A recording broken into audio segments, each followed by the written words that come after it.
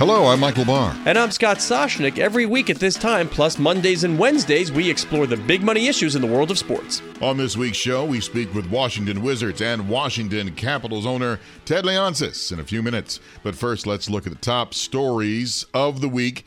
Right now, just a story. Joining us is Bloomberg Business of Sports reporter Eben Novy-Williams, and it is huge. It is about Urban Meyer. Let's start, first of all. Let's clue in people about the story for people who may not know what is going down now at Ohio State. All right, well, I can do that part. Urban Meyer's assistant coach had been accused of domestic assault years ago. And in essence, Urban Meyer had said that he became aware of the situation at a certain point. Now it seems, with some reporting that from Brett McMurphy, that Urban Meyer was aware of the situation prior to when he said so. There was a news conference, I believe you're talking about, where he said, I don't know, or something like that, whatever. Yeah, I didn't know. Yeah, not only. Because the guy's no longer on the staff. He defended the guy. There's a few, obviously a number of problems here. One of which is Urban Meyer potentially lying to media about what he knew and when. The bigger issue, obviously, is that if he was indeed aware of this specific incident years ago, it appears as though he did not go through the proper protocol that, Title IX and other various Ohio State bylaws require of employees. And that will be, that's the thing, that he's on paid administrative leave right now. There's an investigation. Let's not just say he's on paid administrative leave. That is a huge story in the world of college sports, because this isn't just any old coach.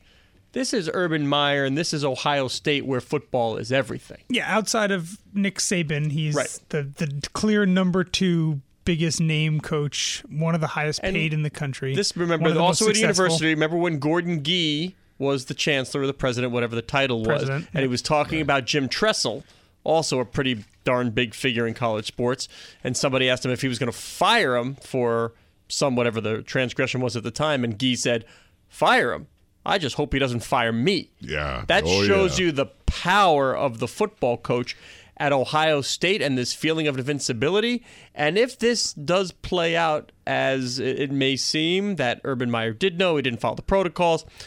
Coach, this will be the wake-up call, I think, Eben. This will be the wake-up call where coaches, even Nick Saban, they realize things are not what they used to be. I am not the all-powerful Oz behind the curtain. I have people I need to answer to, and I better do it right. Now, let me interject something. The reason why this really came to light about, hey, wait a minute, what did you know and when did you know it? It has to do with Urban Meyer's wife, because apparently she got text messages from the wife of the coach who supposedly did this abuse. That's the evidence against Urban Meyer, knowing back in 2015, is that there are text messages from his wife to the accuser, essentially detailing what happened. It's worth noting Urban Meyer's wife is also an employee at Ohio State. So a lot of the things we've talked about Urban Meyer's obligations to bring this up the chain would have applied to her as well. Let me ask you this, Bar. What's more disturbing? Which scenario is more disturbing to you? That Urban Meyer's wife told him and he did not act? Or Urban Meyer's wife did not tell him because she knew he would not want to know? Now, that's a very good question. Thank you. Which is the $64,000 question. First, let me start. If I don't know because you didn't tell me on purpose, it's much harder to prove that there was negligence on Urban Meyer's part than the other way around. If your wife told you and you didn't do anything and you protected the guy and you lied, well, now you have a problem. But now I'm going to play devil's advocate here for a second. And again, this is just a devil's advocate moment. Let's keep in mind now that Urban Meyer, he did not abuse his wife. Now, if you know somebody is abusing their spouse, at what point do you have to take responsibility? And what I'm getting at is, let's say, for instance, you know a neighbor, and the neighbor is abusing the wife, and you don't call the police. At what point do you hold responsibility? But what happens what if, again, this is all what ifs, because this is the kind of discussions that come up out of situations like this. What if the assistant coach's wife told Urban Meyer's wife and then begged her, don't tell anybody? She didn't. The Urban Meyer's wife said, I need to tell Urban. And this woman said, okay, I understand that.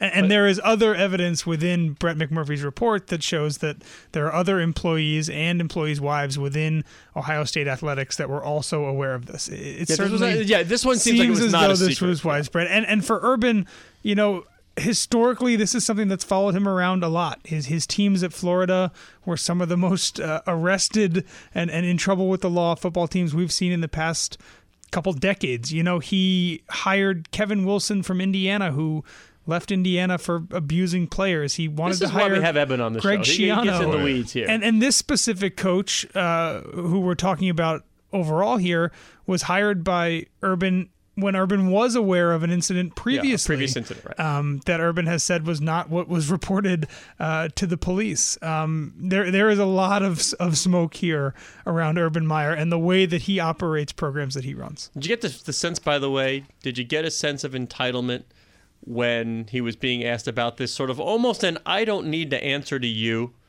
Yeah, and there's a moment in there where he's like, I don't know who would make up a story like this. Right. It seems clear that he is on the side of his assistant, whether he knew about the more recent incident or not, and that's discouraging. Very serious story. Our thanks to Bloomberg sports reporter Eben Novy-Williams. Now let's get into our interview with Washington Capitals and Washington Wizards owner Ted Leonsis.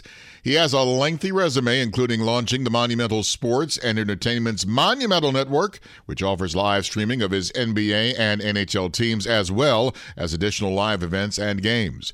Leonsis has a hands-on approach to management of his sports teams, and most recently, his Washington Capitals won the Stanley Cup. Hey, Michael, we can go on, and I think you kind of did about that impressive background. And I didn't get your card, by the way, Michael. But Ted, thank you so much for joining us for episode number 100. Yay.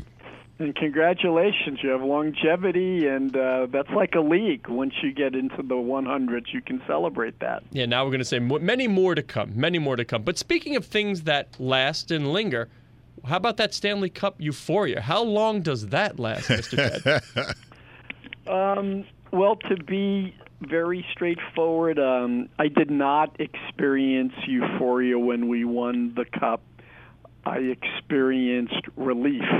Oh. And it wasn't until we had everyone come out for the parade and you see just families and young kids and everyone paying homage really to the team, the franchise, and their love of the community, that I said, oh boy, this is an out-of-body experience. This is real joy.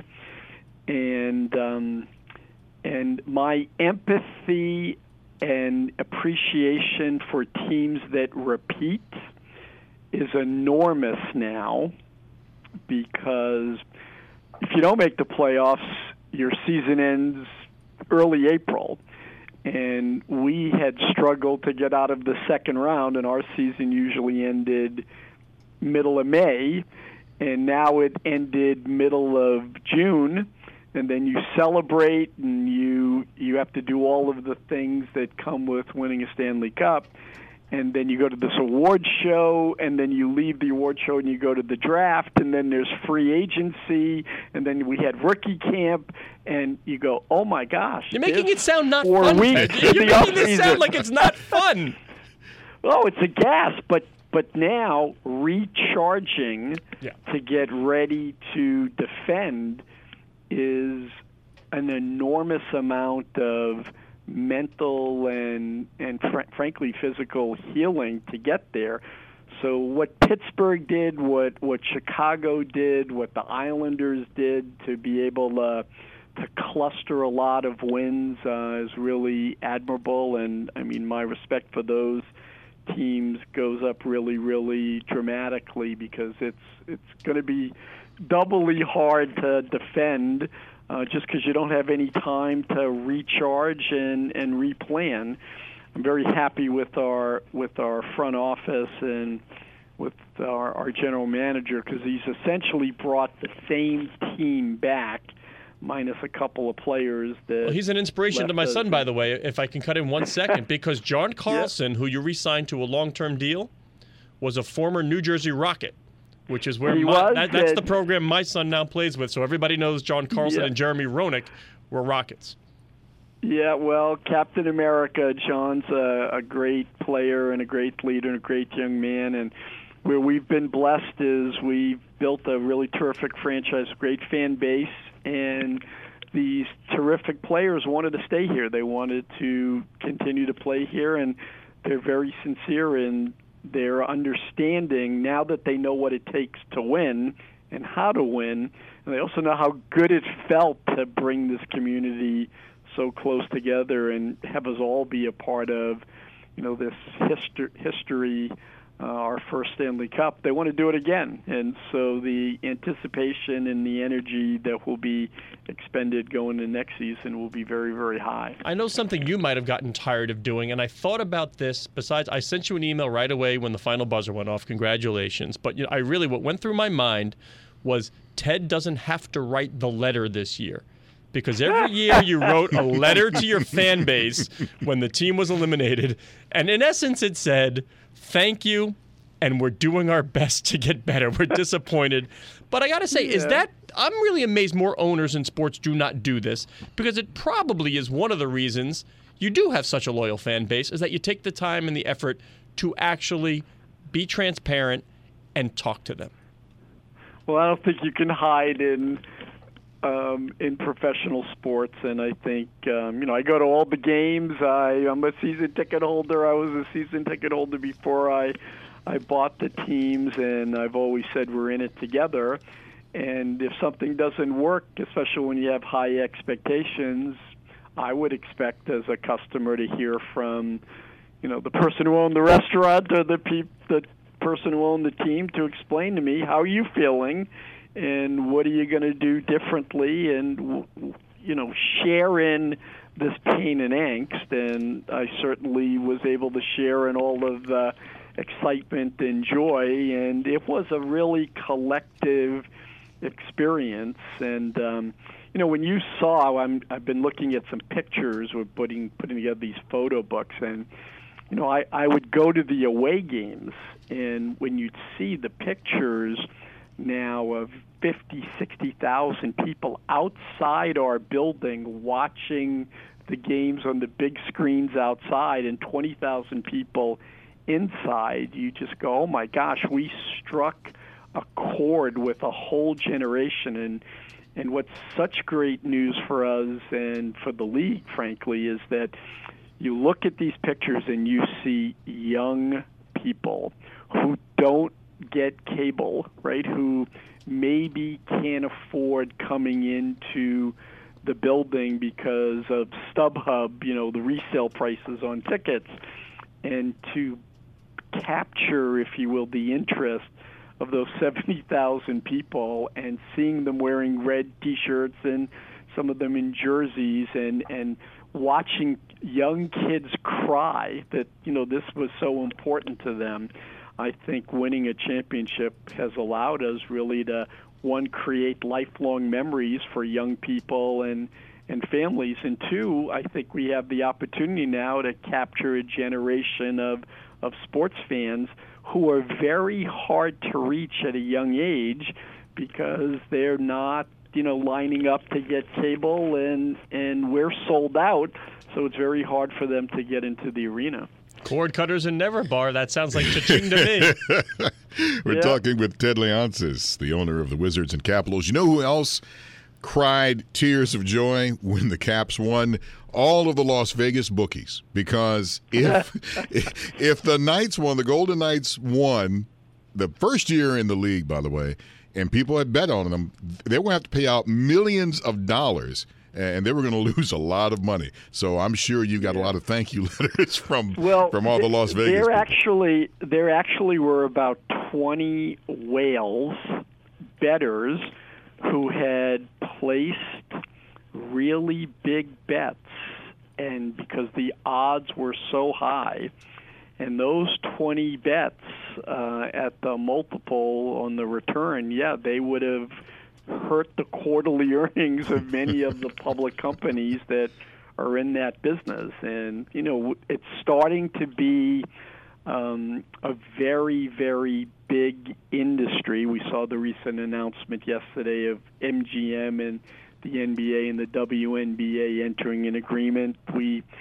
saw our investment in Sport Radar pay off, and that company be valued very, very highly as a platform for data and integrity assurance. Ted, let's give some specifics. EQT sold 35%, valued the company at $2.4 billion. That's doing something.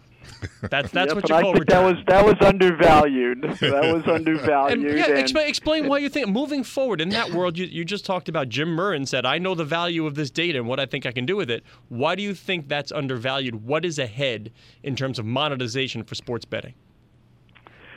Well, the first thing is that as a way to get younger people who live their life on the net and with mobile phones and iPads, streaming of the video, streaming of real-time data, gamifying that data, starting out, if you will, with DraftKings-like applications, and then working its way to not just wagering on the game and the outcome, but these prop bets that are ongoing and change with what's happening with the game, really helps the value of the content, because sports is now being seen, if you will, as the best original content in the whole media landscape. You don't know the outcome, and many times you have to watch all 3 hours of the movie, binge watch it, if you will, to know what the outcome will be. And if you're interacting with that data, it makes the actual content that much more valuable to sponsors, to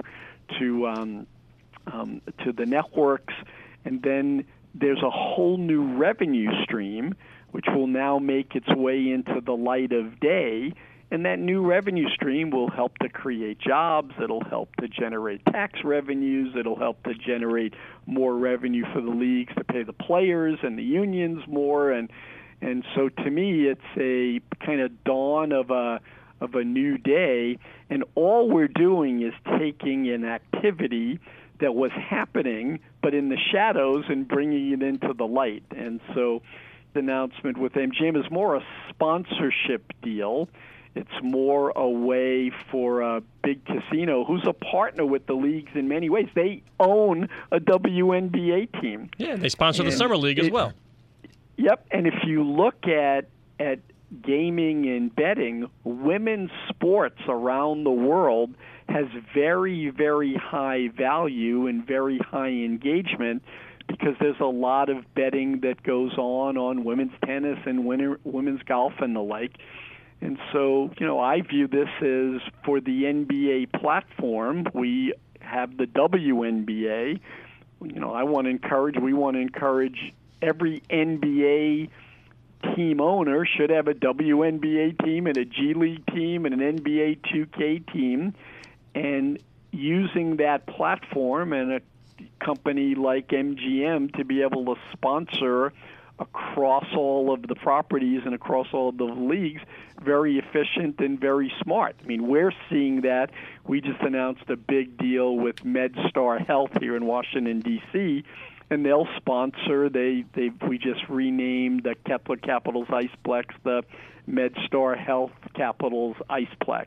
But they're also doing and have named our little studio for NBA 2K team, and they have to have different kinds of training and preventative medicine and research for e-games, because we don't know for e-gamers, how they'll get injured, how they'll keep their attention spans going, and then they'll also do for our G League and our WNBA team in the new facility that's being built in Ward 8. And so we're starting to see these platform companies, different brands, different leagues, different franchises, and gaming and gambling and wagering and gamification with the data is going to be a big driver of the value that we create in the leagues for all the constituencies over the next decade.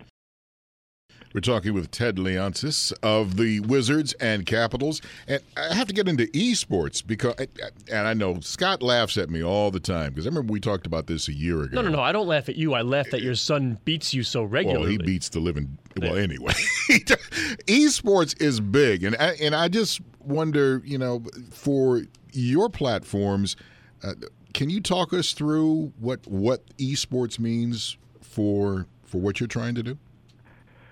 Yeah, I think I've experienced enough in my business career to know that these pivots happen very, very quickly, where what is looked at as a new media soon becomes the real media, the mainstream media. And the best example I can give you is video games.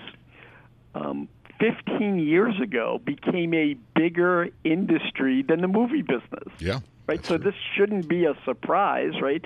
People go to 5 movies a year, is $10 each, or a kid would go out and buy a video game for $60, right? Plus the console and the like.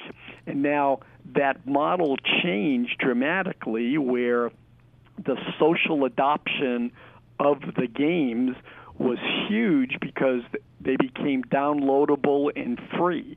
And then the business model became, in the vernacular, a SaaS, a software as service, a reoccurring revenue subscription kind of business.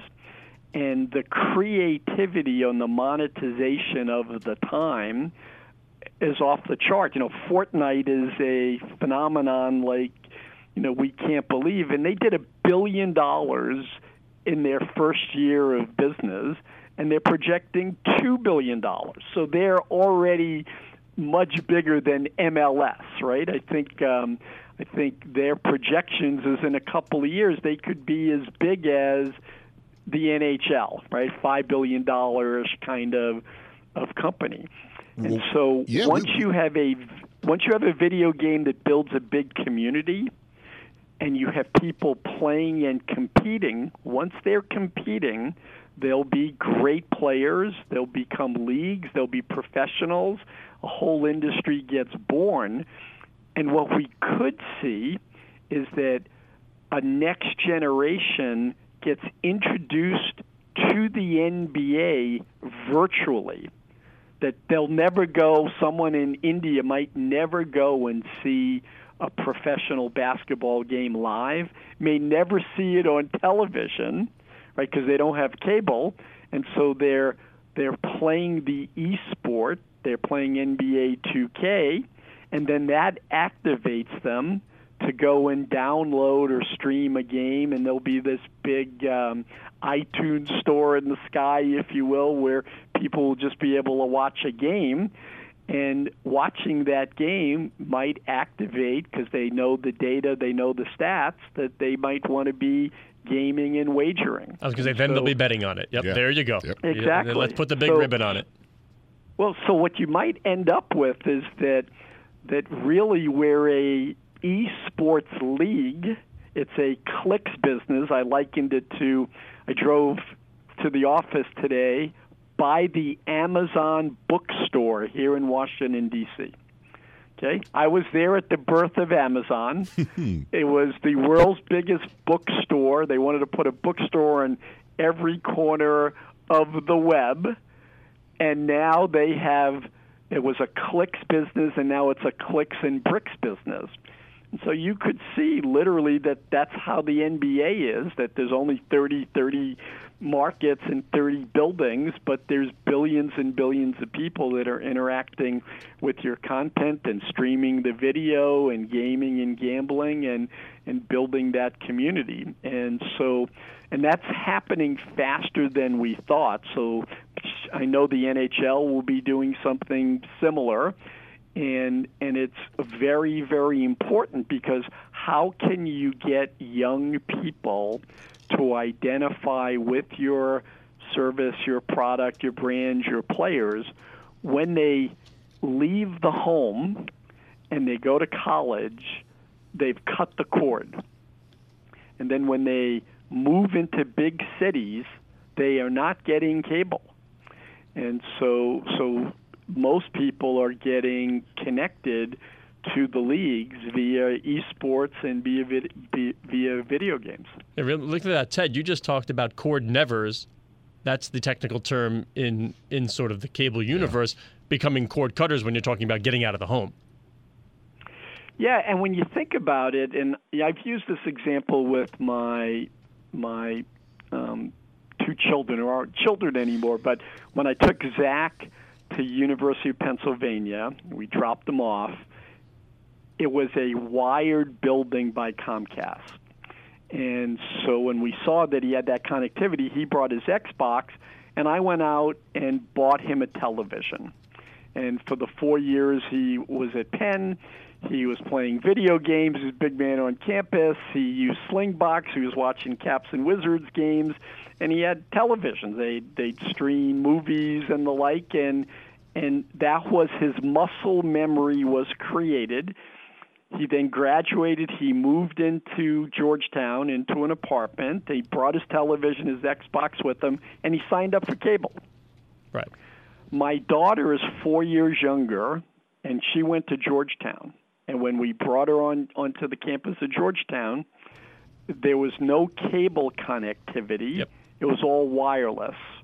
And we said, Ellie, we bought Zach a television. We'll buy you a TV. And she just looked at us. She said, I have no interest in I don't need it. I don't want it, Dad. I have an iPad, right? Yeah. So she goes and graduates, and she moves to London. She gets a furnished apartment, and it's amazing, right? Because she goes to graduate school in London. She goes into an apartment that has a television and a phone. She never calls the local phone company. She never calls the cable company. She doesn't get a subscription to the newspaper. The media industry in London, the most sophisticated city in the world, has no idea that she's there. Right. Right. And so that's what we have to battle. And so, but video games and social media and being able to stream and getting people activated in these communities, and they do that via their phones. And so I'm thrilled that the leagues are pushing on that. And the media companies are now starting to see that their level of engagement, their ratings go up. You know, the closer the games are, the more gaming and gambling there'll be, the more interactivity, the more third screen. We used to fear the third screen. Now we want to activate the third screen. And they're also, and I'm going to say a dirty word, especially in the Facebook community, but they're also acquiring customer data. Ooh. Oh, the data collection is really spectacular. And I think what you'll see investments in from the leagues is we basically have outsourced the data to the cable companies and to the mobile companies. But what's ridiculous to me, and we own a third of our partnership with NBC and Comcast, and they're the content side of the business. And during the Stanley Cup run, we got unbelievable ratings. I think during the finals we were getting 20-25 ratings, blowout numbers. And you say, who was watching? Who are the customers? And they'll say men. And we go, really? Can you tell us more? Well, there you go, and men. They don't know. Yeah, no They good. don't know because the cable company itself has the direct connection into the home, and there's less and less of those, but they're enjoined through all of the mergers back and forth with sharing that information. And so we go, well, that is so antithetical to the social big data world. So we, as a league, we have to know everything about our customers. What we're trying to do here at Monumental, we have a database of about 1.5 million people in our database. We have their credit cards. We know, if they're man, woman, how old they are. Do they have children? Do they have grandchildren? We want to build customer profiles that put you into the family, if you will. So, Ted, but that brings me to this. That brings me to this, though. You are spending a lot of money on upgrades to the arena at a time when media, in terms of revenue, is outpacing gate and in-arena. So what's the future? You're collecting all this data. What's the future of the in-arena experience? And you had a great look at Vegas, which everybody lauded during the finals for perhaps being the best in-arena experience in pro sports. Well, making sure that you're investing in the fidelity of the wireless and the digital connectivity in your building is going to be key. It was ironic in Las Vegas that T-Mobile Arena, owned by MGM, the Vegas Knights played there. People were primed to bet. The 50-50 raffles that they were doing for charity, yep. I think some of them were $200,000. Like people where were we, Bob? Money. But if you wanted to bet, which people were doing, they were using their mobile phones to bet with their bookies or offshore. Yeah. Right? So that's why I keep saying indoor sports should be ascendant compared to outdoor sports. You can't have high-speed cameras and tracking and the like outside. That's why I've been investing in Arena Football League teams, right? And anything that's inside, because outdoors you've got fog and rain and it's humid and it might be snowing, and indoors we want as much data capture with fidelity to be able to present in real time, because prop betting will demand that, right? When there's a timeout and the coach is drawing up a play in the NBA, there'll be 3 or 4 prop bets. He's going to drive to the basket. No, he's going to kick out a pass for a three-pointer. No, it's going to be a pick and roll, and he's going to go to the free throw line. It's going to be a three-point play. 5-second call, Ted. 5-second call. There'll be all of those things. So investing digitally in your building is the smartest thing that you can do. We're going to have a prop bet one day. How long will it take the Zamboni machine to complete the ice? That's going to happen. That could be a bet. Well, it'd be an over-under like the anthem. There you go. Hey, Michael Jordan and I once were at a hotel, and he bet me $1 on which elevator would come down first. I love the story, Ted, but I think you're lying about the amount. Everything can be gamified, and once you have electronic wallets and tickets now, you sell a ticket, and the ticket will end up having tokens in it, and you'll be able, if you buy a $1,000 ticket, you might get $50 in a token that you can buy a hot dog or you can bet with. Yep, make it easy. I think the whole economy, the whole value chain is going to pivot and change dramatically around esports and gaming and gambling and streaming. Big 3 right now. Ted Leonsis of the Wizards and Capitals, you are so kind to take some time out and talk with us. We really do appreciate it. Thank you, sir. Thank you so much. Takeaways. Ted Leonsis, he is a hands-on guy. Yeah, my goodness. And he's down to earth, and he thinks things out very meticulously. If you listen to his answers, he thinks everything through.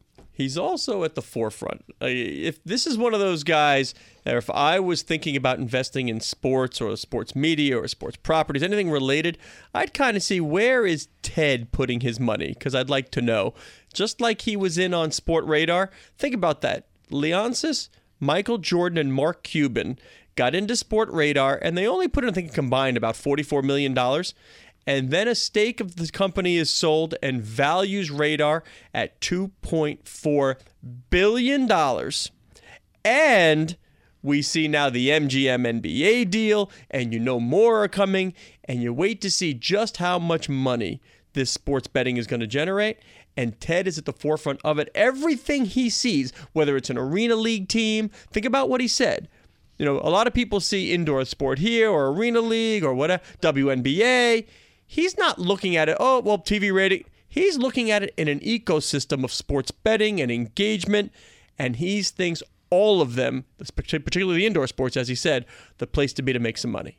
My goal is to be the number one pick. That's something I've been dreaming of since a kid. It feels better to be number 1 than number 5. I wear the number because of Mike. We have a chance to go for 3 in a row. Good numbers at a good time. When I first started wearing that number, I was just happy and proud. Bloomberg Business of Sports, the number of the week. Time now for the number of the week, 100 squared. 100 squared? Like I have to do the math in my Well, the reason why am I adding because I'm 100 being episodes? very loose. Yes, I'm being very loose. Yeah. I know we kind of foreshadowed it last week, but this week we have completed the 100th episode. We can go into syndication now. We should go into syndication now. What does that get you and me? Well, ask Ted. How do we capitalize on the syndication of the Bloomberg Business of Sports show? No, I really do mean it. It has been a ball. Flown by, only felt like 96. I have some of the best partners in the world. You, Eben, Medina, Colin, Richard. You're including Tipton and Truman? Yes, I am. I mean, they may be on the other side of the glass right now. We don't know, but Medina I'll recognize. Here, when we say here for you each and every week, that's Medina. Truman and Tipton, I mean, even though I am borrowing a lawnmower from one of them, not here for me each and every week. You have been listening to Bloomberg Business of Sports, and we are here each and every week at the same time, plus online as an Apple podcast. You can catch that Mondays, Wednesdays, and Fridays. I'm Mike LeBar on Twitter at Big Bar Sports. Big Bar, and I'm Scott Soshnick. You can follow me on Twitter at Soshnick. Thanks for joining us, and please tune in next week when we speak with the biggest and brightest in the sports business industry. You're listening to Bloomberg Business of Sports from Bloomberg Radio around the world and online as an Apple podcast on iTunes.